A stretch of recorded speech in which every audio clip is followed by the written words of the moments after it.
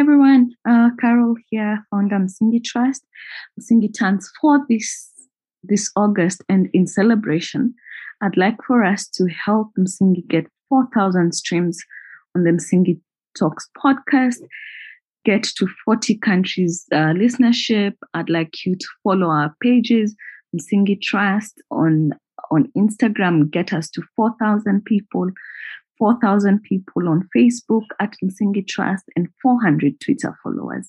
We'd also be very happy if you signed up to become a patron of Msingi so that we could get 40 patrons. I know you're able to do that, so let's do this, and happy birthday, Msingi. Hi, and welcome to the Msingi Talks podcast, a podcast hosted by Msingi Trust. This podcast ventures deeper into issues of faith, advocacy, activism, and makes connections between these worlds. Psalms 89:14 states that justice and righteousness are the foundation of God's throne. And here we unpack how the church, as the body of Christ and institution, can faithfully embody justice and righteousness in both word and deed. Karibuni, and let's do justice. Hi, everybody, and welcome to another episode of Msingi Talks podcast. And I am very excited and honored and a little bit scared to have my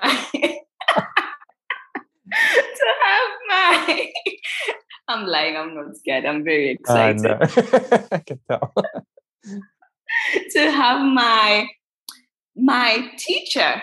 It seems like I have quite a number of my teachers on the podcast, but this was my biblical studies lecturer in college, and I'm very honored and grateful for him to be in this conversation, and also for the lessons that he taught so many of us.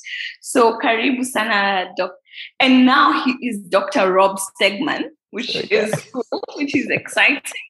I think the last time I was in college, you were working towards your PhD or towards your master's. I can't remember. I was working towards the PhD, yeah. It took a long time. Yes, so welcome, Rob. Thank you. Thanks, Carol. It's so good to be with you, and it's really, I'm very excited to have this conversation. I have to say, though, I think in some ways maybe this is your opportunity to give a little bit of payback to me as your lecturer. So I'm the one who's actually scared. I'll be marking your conversations and be like, no, Rob, you can do better there. Well, as long as you give me the feedback, I'll improve. Thank you. So I know Rob from college, from Cornerstone Christian College. And our conversation today is basically around scholarship, theology, decolonization, patriarchy, all the fun, easy things to talk about. So I am honored to have you, and thank you for investing in us as students. And I want to say this, and I'll say it in front of the many. Rob, I remember, I don't know what we were talking about. And one day you told me, and I've told you this before, that Carol, you're one of the people who I know I will watch in the news or I will listen to in other spaces Definitely. in years to come. So thank you for your words of wisdom and encouragement and prophecy. And may your words continue to come true. Thank you, Carol. It's it has been very exciting just to see what God has been doing in your life and through your life. And I think that's always been the privilege of being able to share life with students, wrestling with the biblical text and trying to make sense of not only our own lives, but I suppose how those lives intersect with some of the very difficult challenges that we face in society. Yeah, the text. We come back to the text. But before we get into the meat of it, I would like for you to introduce yourself. Who is Rob? And then, as always, I love to know what gives you joy and what brings you sadness. Sure. So the question of who is Rob, it's such an interesting question. I mean, I suppose it's an easy starting point, but in some ways, I think who I am is always a work in progress.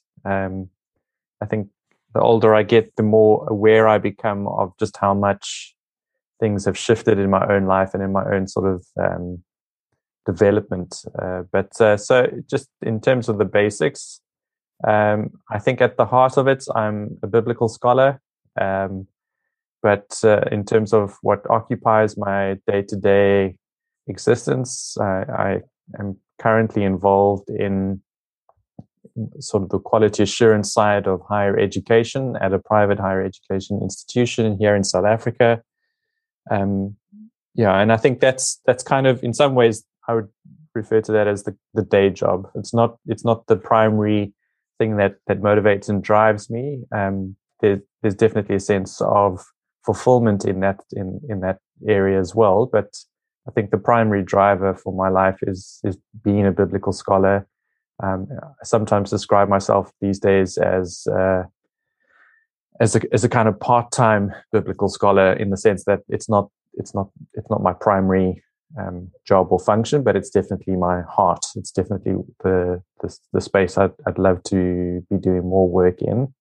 I mean, in terms of my educational background, as you said, Carol, while I was teaching you as a student at Cornerstone, I was working towards my PhD, eventually managed to complete that a couple of years back. And it's in New Testament studies, and I specifically focused on Paul and masculinity, which I think is obviously a very contemporary kind of topic to be addressing and to be wrestling with.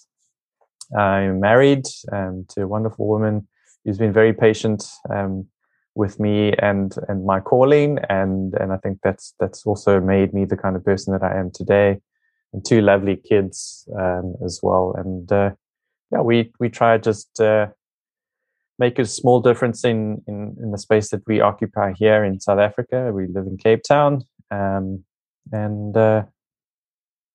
mean, I think I don't know what else I'd say about myself. I think some of the words of Walter Brueggemann come to mind. I would probably describe myself.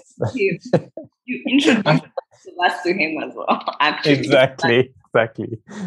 He's kind of been an indispensable part of my own formation. So I think, like most people, I would consider myself as sort of thickly layered, textured, complex, and it's still trying to figure out how to give expression to my sense of calling, and kind of recognizing that can take on a variety of different forms and shapes. Oh, thank you, Rob. And what gives you joy? What brings you sadness? Gives me joy? Yeah.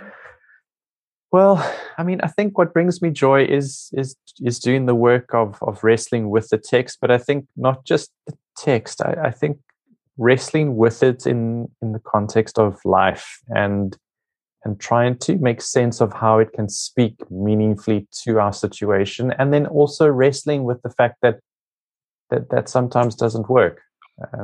Just recognizing that sometimes what we encounter in the text doesn't seem to be able to speak to our situation in ways that are liberative, or in ways that really enhance human flourishing. I think so. There's a sense in which that work also forces me to face some of the things that bring me sadness, right? So just a recognition that there's so much in our society that seems broken, and there's lots of disconnection, and I think one of the primary sadnesses is recognizing that, in as much as my heart is for academic study and for wrestling with the biblical text in that sort of environment, my heart is also drawn towards the church, but also then facing the fact that I think in many ways the church and the academy are at odds with each other. They struggle to sit at the same table, and I think there's a sense of loss in that. So I think in some ways, if again as a part of trying to understand where I would locate myself within that church versus academy sort of framing, is to say that the joy and the sadness is in trying to bring those two parties together around the table, and then dealing with the fact that we really often don't want to sit at the same table. We don't want to see see eye to eye on things, and I think as a consequence, I often find myself to be at odds both with the academy and with the church. So I think there's a sense of a little bit of loss, a little bit of sadness, in some ways, yeah. And what would you say? Why don't we want to sit at the same table? What's the biggest hindrance? Yeah, so my sense of it is that I think if I try to straddle both of those worlds, which I do try, it's that the church looks at the academy with a great deal of suspicion. The academy brings perhaps a slightly more critical lens to the biblical text, and that's often perceived by the church as a threat. I think by the same token, the academy looks at the church with a great deal of suspicion, and has a sense of the church being responsible for in some ways leading people astray, precisely because the church fails to bring a critical lens to the work that they do in the context of the church. And so I think both are a bit reluctant to see the other, to recognize the other. So the church doesn't want to recognize the academy so much, and the academy doesn't want to recognize the church so much. I think, obviously, in some ways, that's a bit of a generalization. So one has to be aware of the fact that there are some really beautiful attempts to bring both of those worlds together, and often it does work. But I think in terms of my own experience and in terms of what I've encountered in my context here, that I think is still an ongoing problem. I recall my first pastoral role, leading young adults in an Anglican church here in South Africa, and I think the thing that I struggled with the most was trying to find a space within that church context that allowed me to bring the world of the academy into that space, and so it was a particularly difficult thing, because it's almost as if the church didn't want to receive that, because of the suspicion that it has. Why do you need academic study when you've got the Spirit? Yeah, kind of framing it that way. But yeah, so I would kind of characterize it that way. And what was your experience? Were we your first class? Yeah, you were actually. So before that, I taught part-time in two different institutions, one charismatic and one Baptist. So I've had quite a broad range of experiences when it comes to teaching students theology or teaching students biblical studies. And I think that's always been a really great part of my journey. But before I started at Cornerstone, I'd done 3 years in an Anglican church. Mm-hmm. Yeah. And so what was the experience then of bringing now the theological institution, in the theological training into the academy and spirituality, and then also the worldview and the lenses with which you were introducing the text of Scripture to many of us was very different. So what was that like? Well, I mean, you could answer that question now, couldn't you? I hear it from the other side, because yeah. So I think I initially experienced that first class I taught at Cornerstone as being somewhat messy. I think there were definitely students who were open to what it was that I was bringing into the space, and I recognized maybe later on that what I was attempting to do, as sincere as I was about what I was trying to do, I also needed to recognize that I didn't always track with my students and have a sense of their readiness to be able to do some of the more critical engagement with the biblical text. And I think that's probably in some ways it's true for sort of newbies teaching, right? I had done some teaching before I started at Cornerstone, and so I'd cut my teeth in some ways, but I think there's a sense in which at a younger age, when you're teaching, your passion overrides a more sobered approach to engaging with students. So I think there was definitely a sense in which students were open, but I also think sometimes I went a little too fast. And I think more recently, as I've reflected back on my teaching experience, I also am happy to confess that I did often get it wrong, that I think I pushed too hard sometimes, and that, as I said, I didn't always track with where students were at, to be able to know when engaging in a more critical fashion with the biblical text. Because at the minute we engage more critically, right, we start asking a series of questions that are deeply discomforting.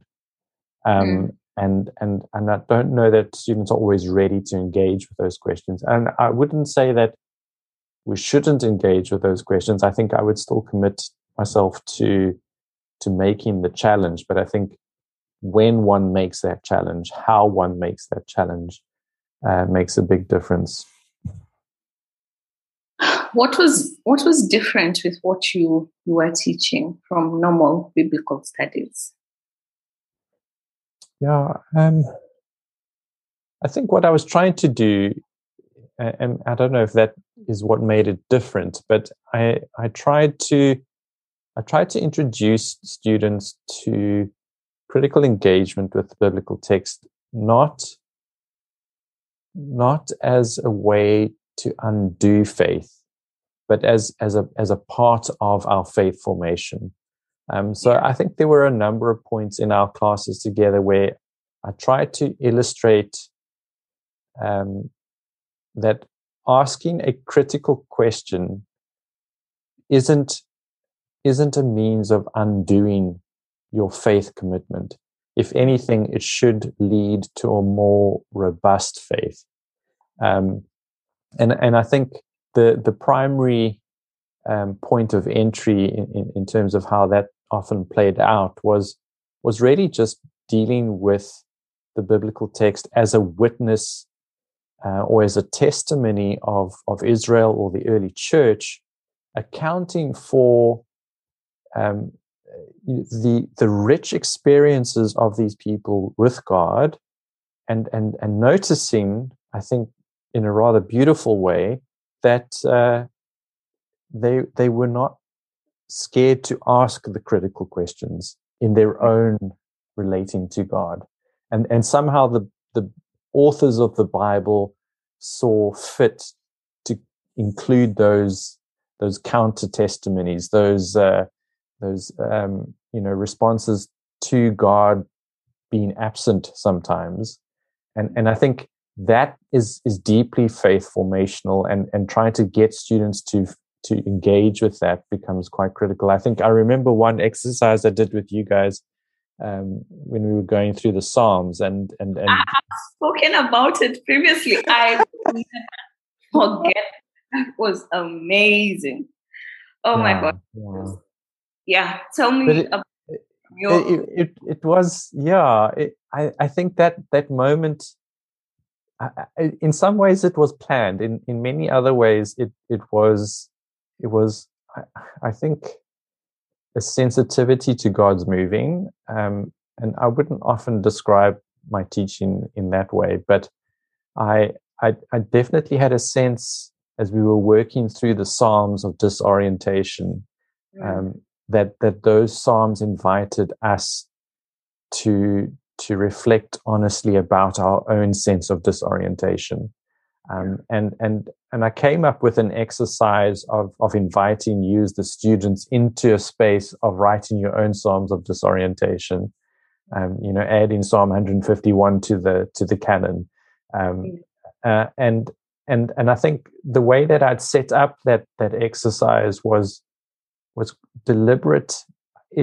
I don't know if I shared it with you as students, but I'd recently lost a very close friend who'd committed suicide, and it was shortly after that experience that I was teaching you guys, and I just had a sense that maybe part of what my friend had struggled with in his own depression was trying to find a space to give speech to his own sense of disorientation.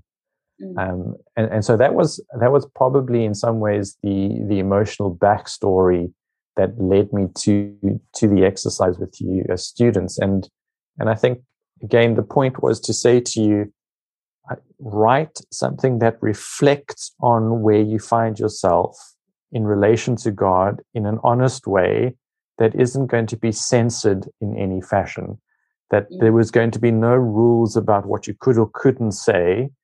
And if I remember, I think I also imposed a time limit on it so that you wouldn't spend too much time trying to make the words pretty and trying to make sure that you're saying the right thing, so that it was more a raw and honest response to a feeling of disorientation.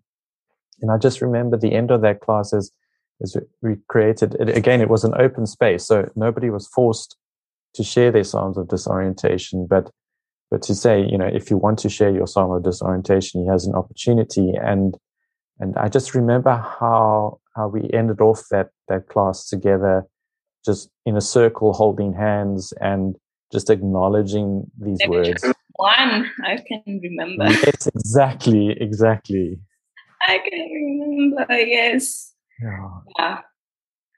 And that's the life-giving stuff,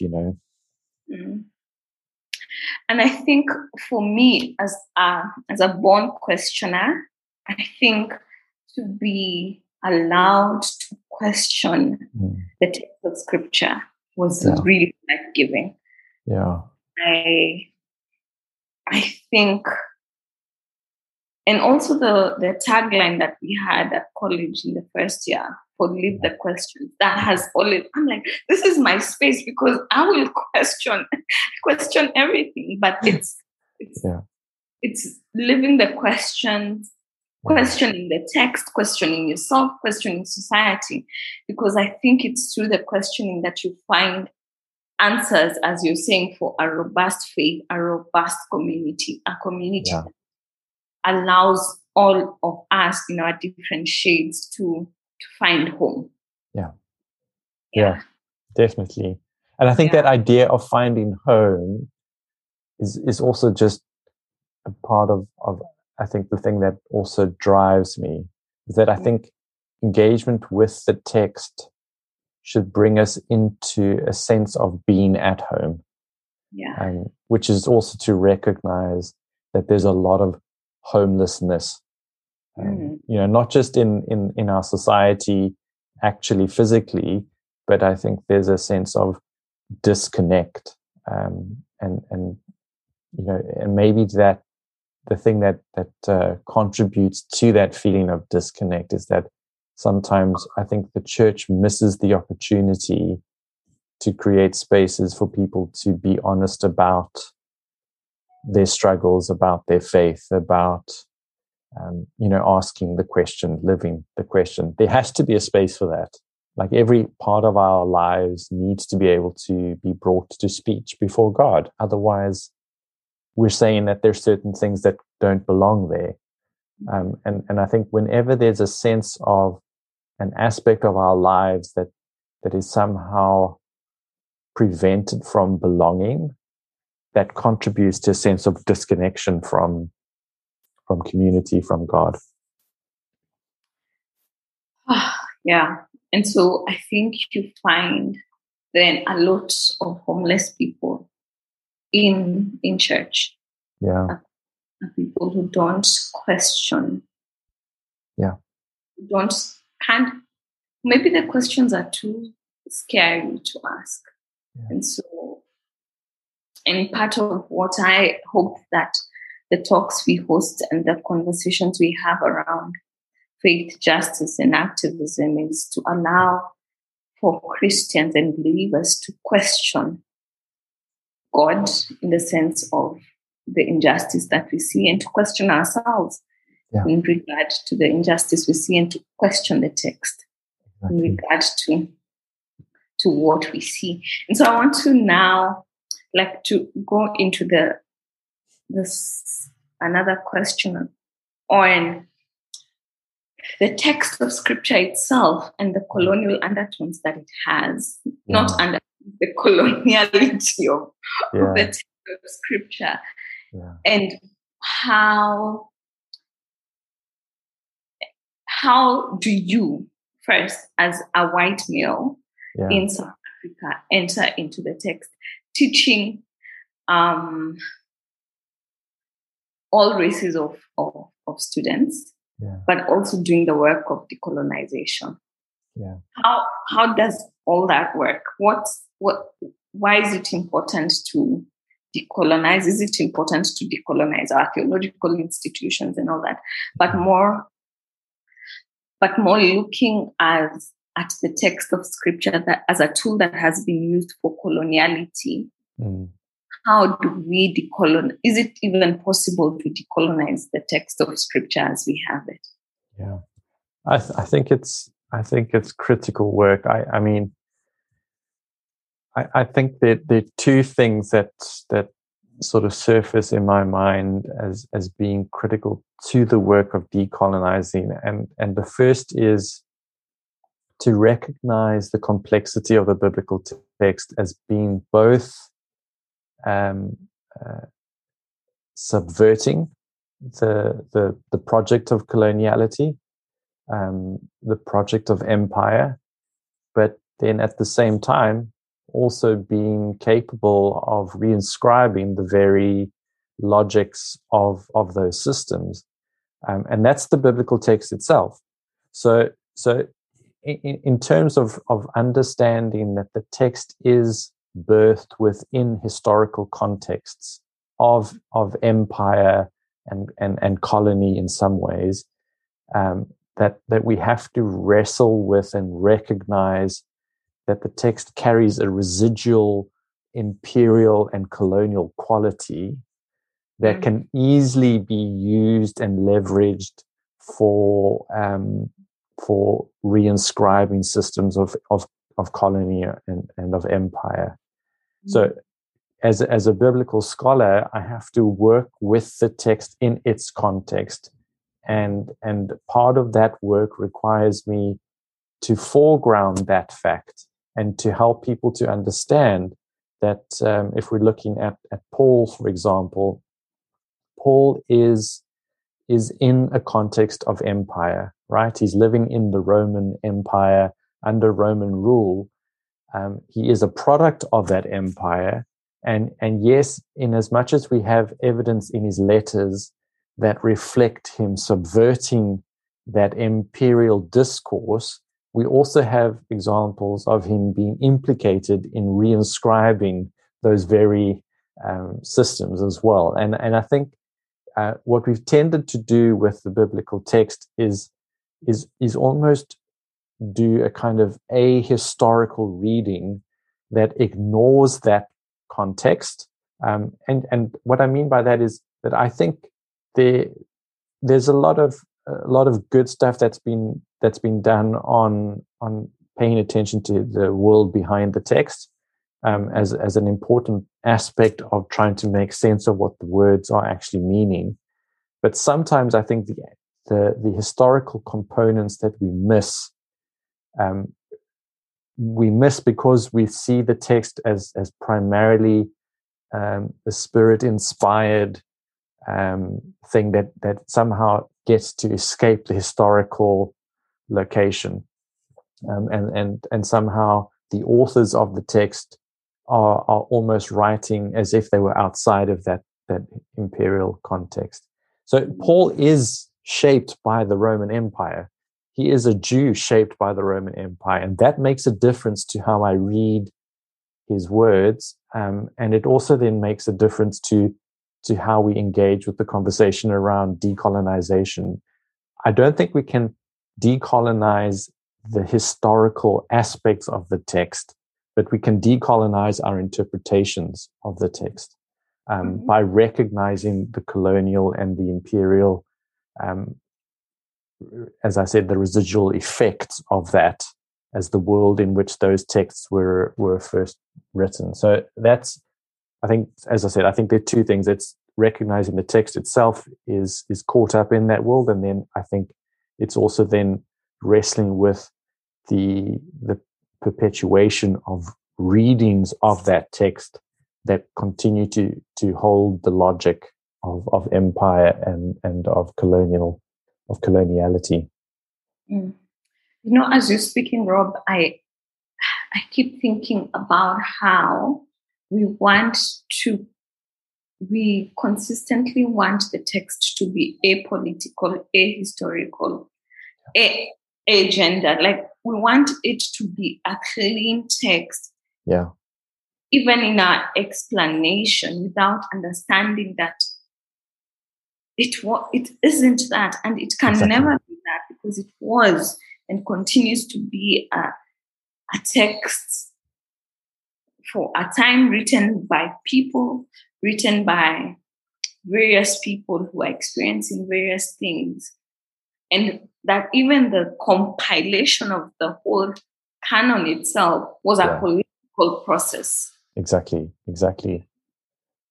Yeah, and it's paying attention to that, and not pretending that isn't the case. As you say, I think that tendency to want the text to have nothing to do with politics and nothing to do with gender and nothing to do with, in the sense that they're somehow responsible for it, is what I would call irresponsible engagement with the text, right? It's deceptive in the sense that it's not facing the facts that the text itself plays out in a very messy historical situation, and it carries the effects of that.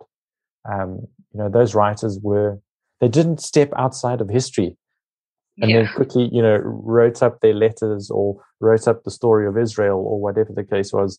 They did that in situ. Yeah, it's the thing. There's the word I was looking for, and it's the word, the text is objective.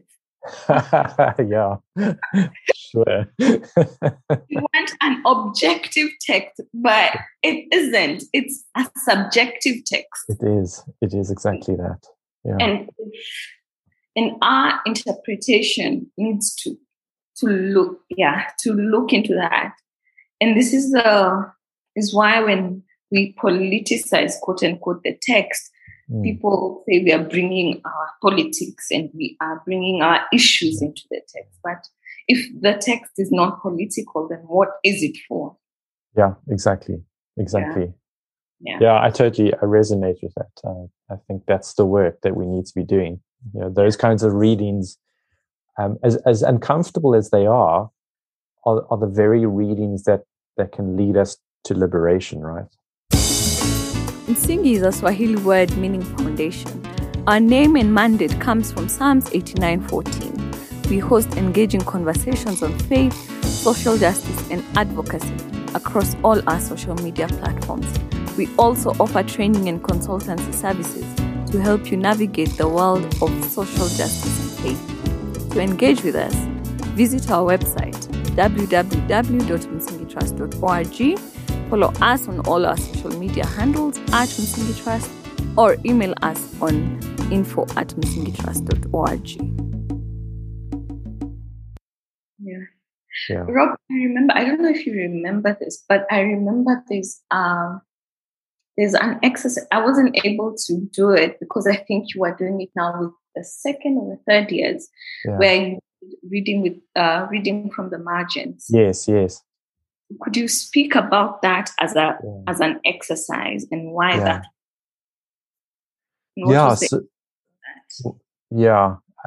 I think that was one of the highlights of my teaching career for sure.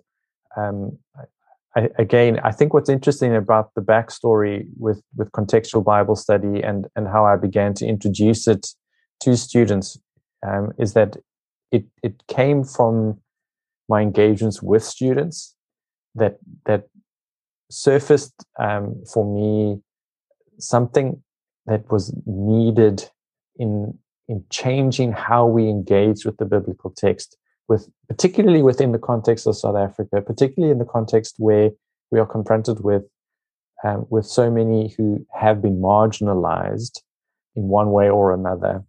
And I remember when I was a student encountering contextual Bible study, that Gerald West had kind of come up with as a strategy for engaging with the text that recognized two things: that there is a role for educated readers who are trained readers in biblical studies, and a role for ordinary readers to come together in an engagement with the text to make sense of the text, but to make sense of the text with a view to acknowledging that the world in front of the text, the world inhabited by us as readers, actually shapes what we see in the text.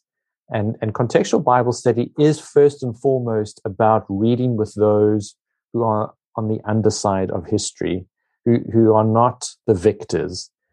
It is intentional in that sense, because it recognizes the importance of how one's social location shapes our engagement with the biblical text. And so I started to introduce a course at Cornerstone called Contextual Bible Study, or Reading from the Margins, and it went through several iterations in the time that I taught it, but it primarily focused on helping students to acquire a basic set of skills around contextual Bible study. How do we do contextual Bible study? And then not just settling for, we've spent some time talking about the theoretical thing, how to do contextual Bible study, but actually doing contextual Bible studies with those communities that we've identified as marginalized.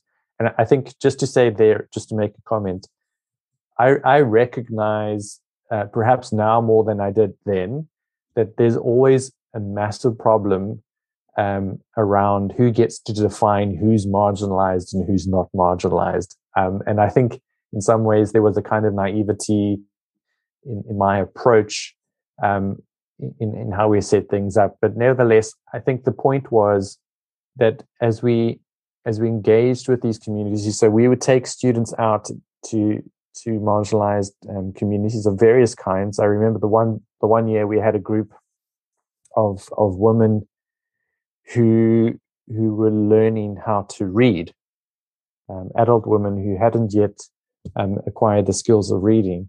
And I think the biggest challenge for our students was, how do you do contextual Bible study, which presupposes the ability to read, with a group of women who are part of an adult class in literacy. And I said to the students, it's going to be difficult. We're going to have to take on the role of retelling stories to this community, to this group of women.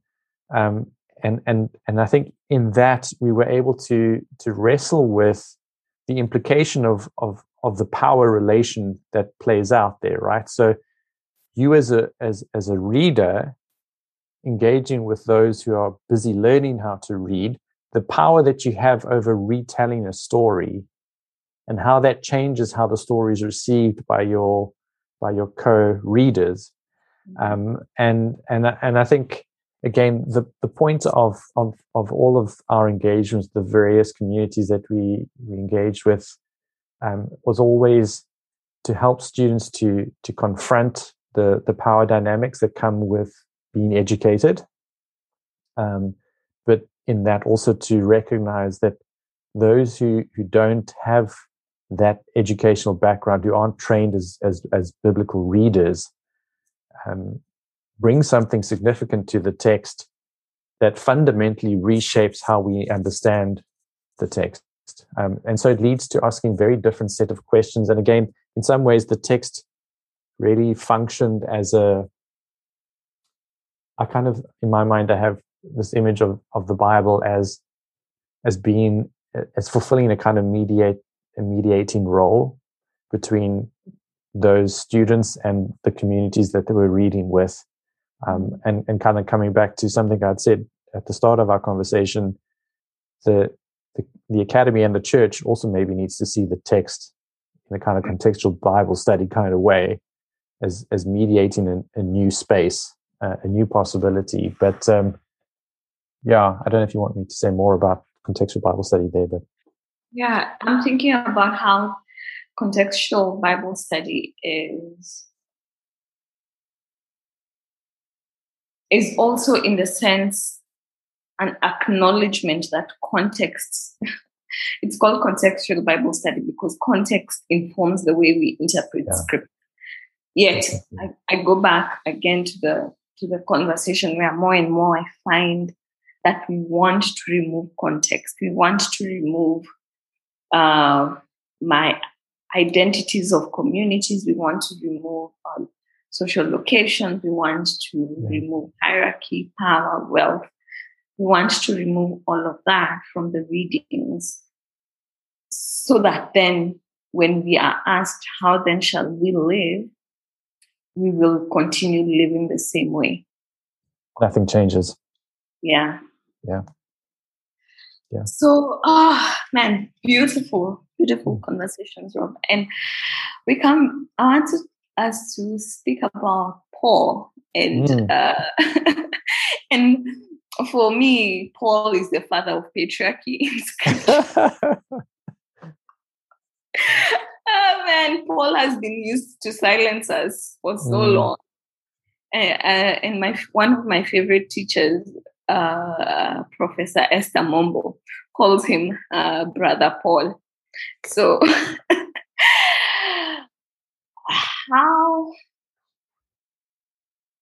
how do we engage with Scripture and its patriarchy?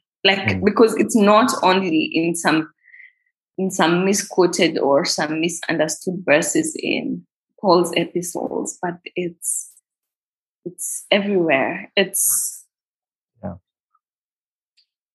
I mean, it's the space that it's written. I mean, that produces the text, right? Yeah. So, patriarchy and Scripture, go.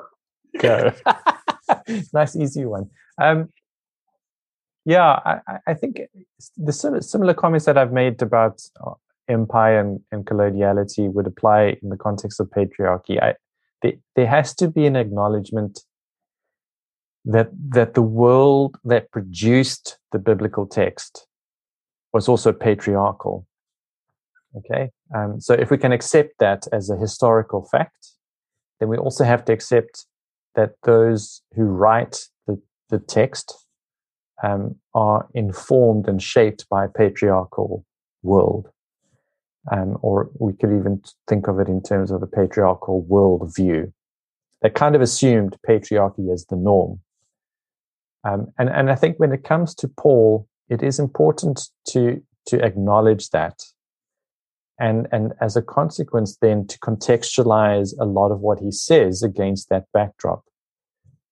We are now living in a time, or we're still trying to deal with patriarchy because it continues to exercise control in society. But we are more aware now of its impact and of its effect. And I think as a consequence, responsible reading of Paul needs to also challenge some of what Paul says. I know that sounds quite risky because, in what sense do we have a right to judge Paul by our time? But if we're going to continue to hold to the text as having something to say to us in contemporary time, then we have to do so in a more responsible way. I think the interesting thing for me, though, about Paul is that, yes, I think he's often depicted as the father of patriarchy at least as it plays out in the context of the church. And we have perhaps too many proof texts or passages that are kind of like clobber texts that we use to beat women out of pulpits or to keep women in their place. And I think that all stems from patriarchal readings. The patriarchy hasn't disappeared. Paul is implicated in that system. But I think there's an interesting thing that post-colonial biblical criticism has helped me to appreciate about Paul. And that's that Paul is a conquered Jew. And as a conquered Jew living in the first century during the empire of the Romans, there's another piece of the puzzle that I need to wrestle with. Paul, what the Roman Empire did as it conquered nations, like the Jews, was that it had its own sort of social media platform of trying to get their conquered nations to understand where they fit into the scheme of this empire. And they often made use of sculptures and so on to depict the conquered nations, and this for me was very interesting, as feminized bodies. Mm-hmm. So, Paul as a conquered Jew, we might also read Paul as a conquered feminized Jew. Now we're changing the story, right? Yeah. So, because the Roman imperial ideology had this agenda of making sure that those who were conquered were depicted as female bodies so that they could prop up their masculinity as truly definitive of what it means to be human, we have a situation in which conquered nations are constantly seeing themselves as feminized bodies in relation to the masculine Roman Empire. Now I read Paul's letters, and now suddenly there's a different lens that brings things to the surface that I otherwise would maybe have missed. That isn't to say that Paul doesn't reinscribe patriarchal norms, but it also explains those passages in Paul that seem to subvert those norms as well. And I think, again, post-colonial biblical criticism helps us to understand that Paul is, as a conquered individual or a person belonging to a conquered people, a very complex character. He is defined by the conquering empire, but he is also trying to hold on to some sense of resisting that empire. It's what we might call, he kind of embodies a hybrid identity. He does what is necessary to survive in the empire, but at the same time, there's something else working in him that seeks to resist that and undermine the empire, and therefore also undermine patriarchy. You know, as you're speaking, I keep what's coming into my head that even the colonizer, the Rome themselves, they'll see that the worst thing you can do is feminine, because then it's still like the conquered is the feminine. Exactly. The expression of conquering, and to actually to show that you now the list of our worries is now to depict you as a woman. And so even here, when someone in Kenya, there's a phrase that tells you "wacha umama," which basically says stop being womanly, and that just is a height of abuse. Yeah, definitely. But then, what of his citizenship? Because wasn't he a Roman citizen as well? What does that play into this conversation? Yeah, I mean, there is some contestation around whether or not he was in fact a Roman citizen, but let's assume that he was. his citizenship as a Roman wasn't the only thing that defined who he was. He was still a Jew, right? I mean, what the new perspective on Paul does is that it reminds us of how Jewish Paul actually was.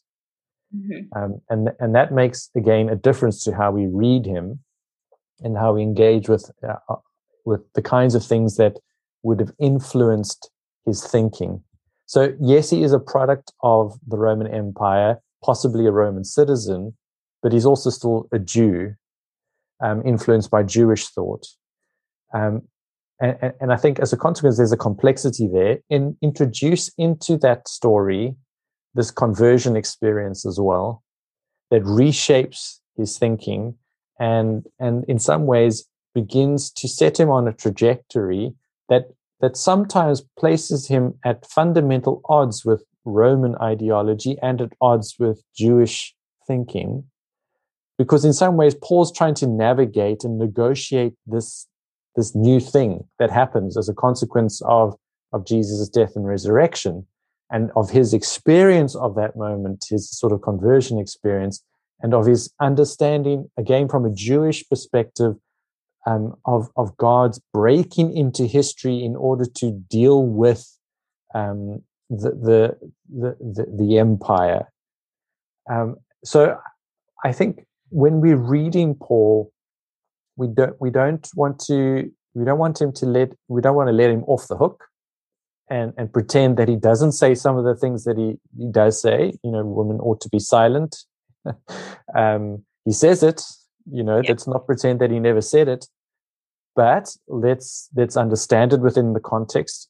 And then let's also recognize that the point of him saying it is that he is addressing himself to a very particular community in a particular time, addressing a particular problem. We've assumed that somehow that moment has a universal application across time for all time. And that is ridiculous when you think about it. Why should that cultural moment, rooted in a very specific time, somehow be applicable across time? I mean, and I think there's I think where a lot of the work is. What are we actually dealing with when we deal with the scriptures? Like, what are we working with? What is it in the first instance? Is the point of our engagement with the biblical text that we imitate everything there? If we say that it is, then we're also saying that cultural moments and cultural expressions of what it means to be God's people, that those particular moments, as they are reflected or recorded in the biblical text, are somehow normative for all time. Well, then that means all of our expressing of faith in our moment now in time are at odds with the biblical text. Right? Yeah. So I think you get the point. But it does make the conversation around Paul in particular a lot more nuanced, and I think we just need to appreciate he is both guilty of reinscribing systems of patriarchy and imperial ideology, but he's also simultaneously capable of subverting those and setting up the ecclesia, the church, as a counter political system that sees the world in a different way. Thinking Galatians 3:28. Yeah. So where do women find themselves in the text of Scripture? Yeah. How do I, and not just women, but any marginalized groups by economies, by sexuality, by class, in a text that's written by the powerful and consistently has the texts of terror against LGBTQI, against women, against very many of half the population, basically. Yeah. Where do we find ourselves in the text of scriptures? Yeah. So I think I'll answer it two ways. I think the first way is to say that sometimes the reality is in the text itself, you're absent. Often, right? Women or marginalized groups are absent. Having said that, if we recognize that there is more going on in the biblical text than is often accounted for in the text itself, then you're present, right? So there is an overwhelming presence in the material culture that produces the text in the first place, that enables us to appreciate and understand that there's a presence of marginalized communities, or of communities who resist the empire, or of communities who don't fit the norms of society. So texts are ultimately, in the bigger scheme of things, attempting to present a normative view of the world. And I think, unfortunately, even as biblical scholars, we've assumed that the text has priority over all other things. But more and more, biblical scholars are beginning to appreciate the richness of the material culture that gives witness to the presence of those who don't fit the mold. And I think even there, I would want to say that women are present in the text if you are willing to see it. So you can read through the whole of Romans, for example, and then draw the conclusion that women are not really present, But you read chapter 16 and women are overwhelmingly present and occupy very important and critical roles within the context of the church. But if I'm an interpreter of the text and I never pay any attention to the presence of women, then it reinforces the conclusion that women are absent. But in fact, if you read chapter 16 of Romans, women play prominent, critical, authoritative roles in the context of the church and are often positioned first over against men.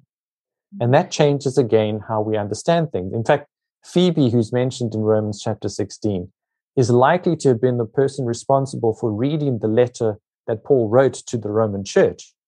Now think about that for a moment. The minute you have Phoebe reading the letter from the Apostle Paul to the Roman church, when we say that, we're also saying that she very likely was responsible for interpreting that letter. Right? So this is a plausible conclusion that we might draw from the fact that she carries the responsibility to present that letter to the community. And that again changes how we understand and appreciate Paul. There's another thing I want to say. I think we have sometimes missed aspects of Paul because we see Paul as an individual in isolation from the community to which he is attached and the community of people with whom he shares his ministry. Paul is not on his own. I'll take one example to illustrate. In 1 Thessalonians, Paul identifies Silvanus and Timothy as his co-authors. And unlike his other letters, 1 Thessalonians does a remarkable job of presenting the plurality of the authors consistently throughout the letter.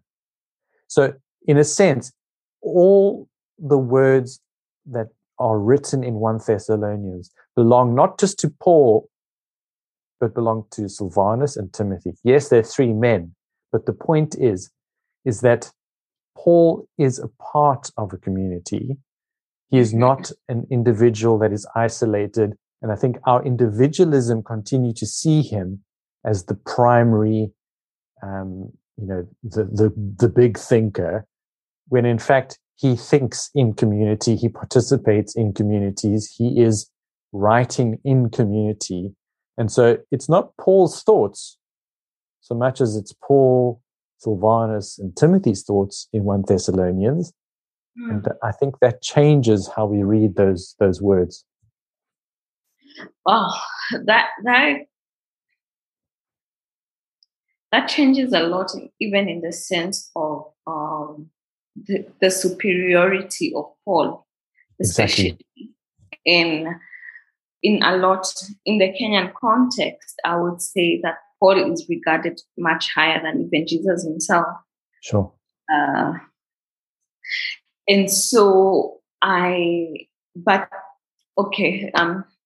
in the sense of that we hear more about Paul and what Paul did than Jesus and what the mandate of Jesus for the church was. Yeah. And as we are winding up, I keep coming back to the role of the academy, the role of the theological institution, and also the role of the church in Africa, based on decolonization, based on undoing the patriarchy in the churches and in the church and academia. What's the future of theological training in churches in Africa? One that is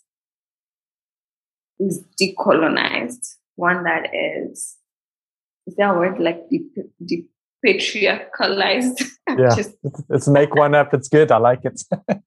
Make up one, but also one that's political, in the sense that not one that's seeking political posts and all that, but one that speaks to the needs of the people, that speaks to the liberation, to the holistic liberation of the people. A church that's just, a church that's seeking justice for people. What do we need to go there? Sure. I think that's really just the best question to be asking. I think it's the question that we actually have to be wrestling with at theological institutions. I think in some ways, so one of the aspects of the work that I do in terms of quality assurance is that I'm often invited by the Council on Higher Education, who's responsible for accrediting academic institutions, and theological institutions would be among those.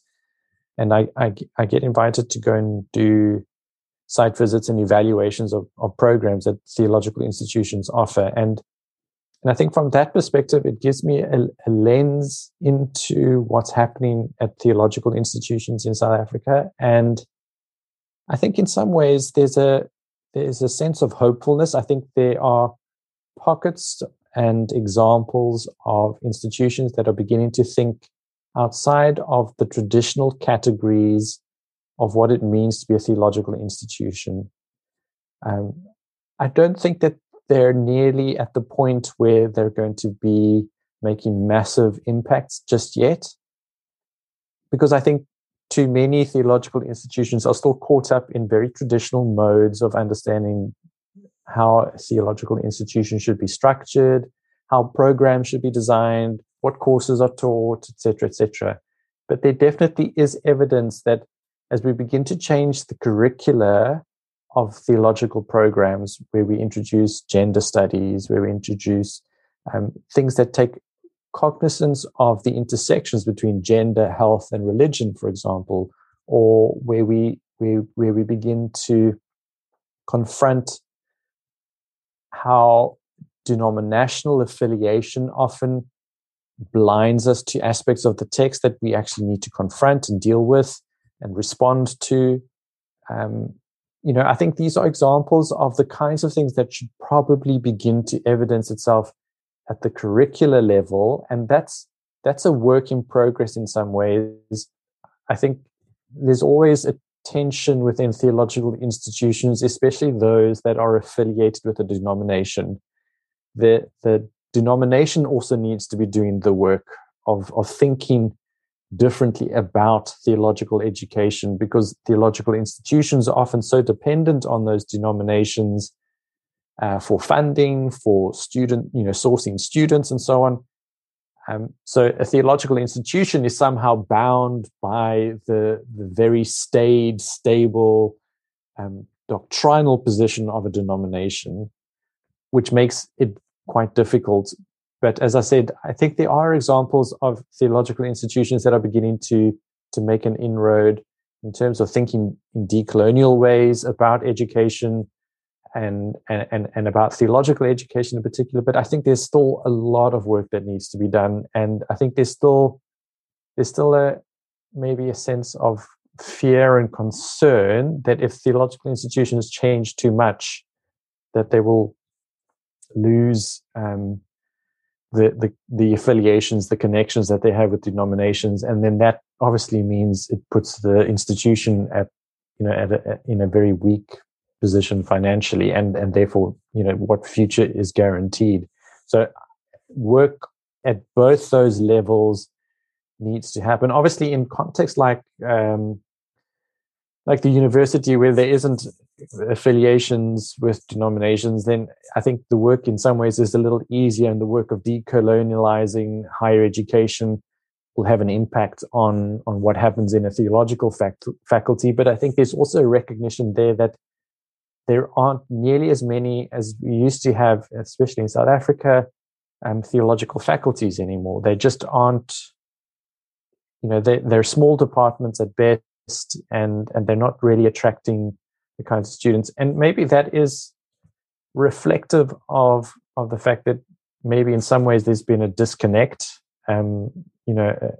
missing out on an opportunity. But I think it also reflects a shift in our society. I think there are a lot of churches nowadays that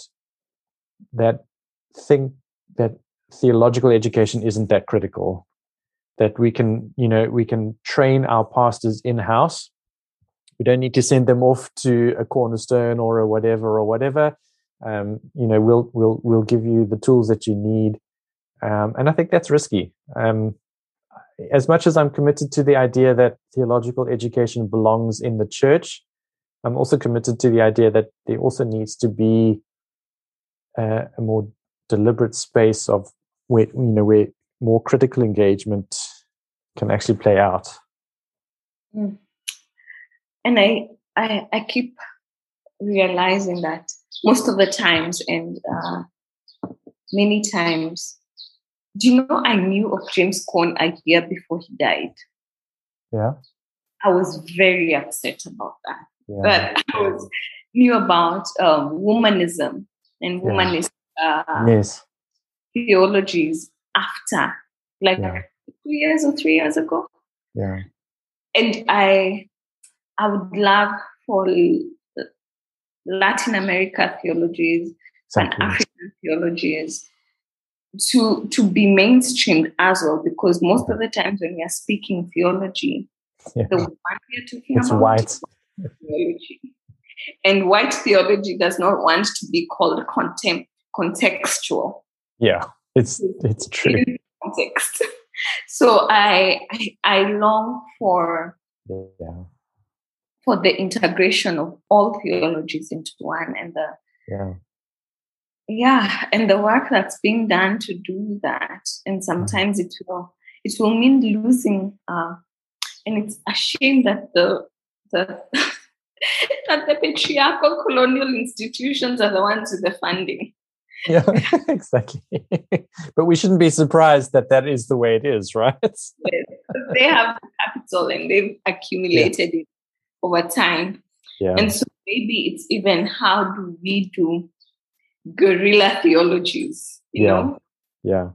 The ones that just uproot and up. Exactly. Because we need this theologies, because they are our theologies. They are our realities. Yeah. And they are the words that breathe and speak life into Exactly. Any parting shot, anything you would like to say that you wanted to say but you haven't? Sure. I don't know, other than to say that I just think these are the kinds of conversations that we need to be having more and more, and just recognizing that my own story as a white male biblical scholar, I have to constantly make myself aware of that reality. I can't pretend that it's not affecting how I think and how I read and how I engage.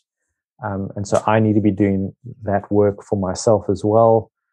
And as you say, I think when we begin to read the voices of others, those who've been marginalized by the system, I think we begin to see a more beautiful picture of who God is emerge, one that isn't just like me. And I think that brings a level of discomfort, but I've never, ever really engaged with the biblical text in a way that suggests that it's only ever intended to make you feel warm and fuzzy. I think the point of the text is to make you intensely uncomfortable at points, and for that discomfort then to move you and to mobilize you and to make you become more aware and to see the world as it really is, and then not just to see it, but I think, as I said, to mobilize and to leverage what resources you have. So I think the thing that I'm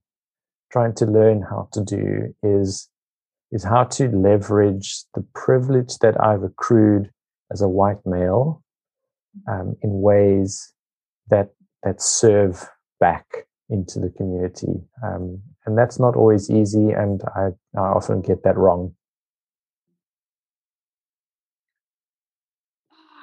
Rob, thank you. I am so honored. I was honored 10 years ago or more. Actually, it's more, when you were my teacher. Now I'm honored. Yeah. Gosh, how old am I? Well, if you're feeling old, then you can imagine how old I'm feeling. Yeah. So you've really played a huge part in my formation, in my thinking, in my biblical understanding, and I am so grateful for the work that you have done, not just to me, but to many of us. And so thank you for serving us in that way. Thank you, Carol. And just to say thank you for the influence that you're having in shaping my thinking and shaping my life. And I think the beauty of these kinds of relationships is that they work both ways. And I continue to watch the amazing work that you are doing, and just wish you everything of the best. Thank you for the opportunity to just share a little bit with you. Thank you. Thank you so much. And maybe one day we would give you like a series to teach us on things. Like, you never know, we could do that. Exactly. Look forward to something like that. All right. So thank you to everybody for listening in, and thank you for taking your time to just engage with the content that we are producing. I hope that once you listen to this, you share it with a friend or two. And as always, remember, keep doing justice. Kwaherini.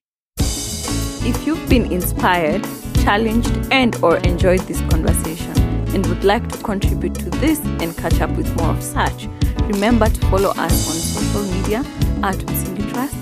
Share this podcast with your friends and family, and also consider making a donation to support the production of this podcast. Donations can be made through PayPal, msingikenya@gmail.com, Patreon at Msingi Kenya, or through M-Pesa, +254 792 176 030. Kwaherini, and thank you for joining us.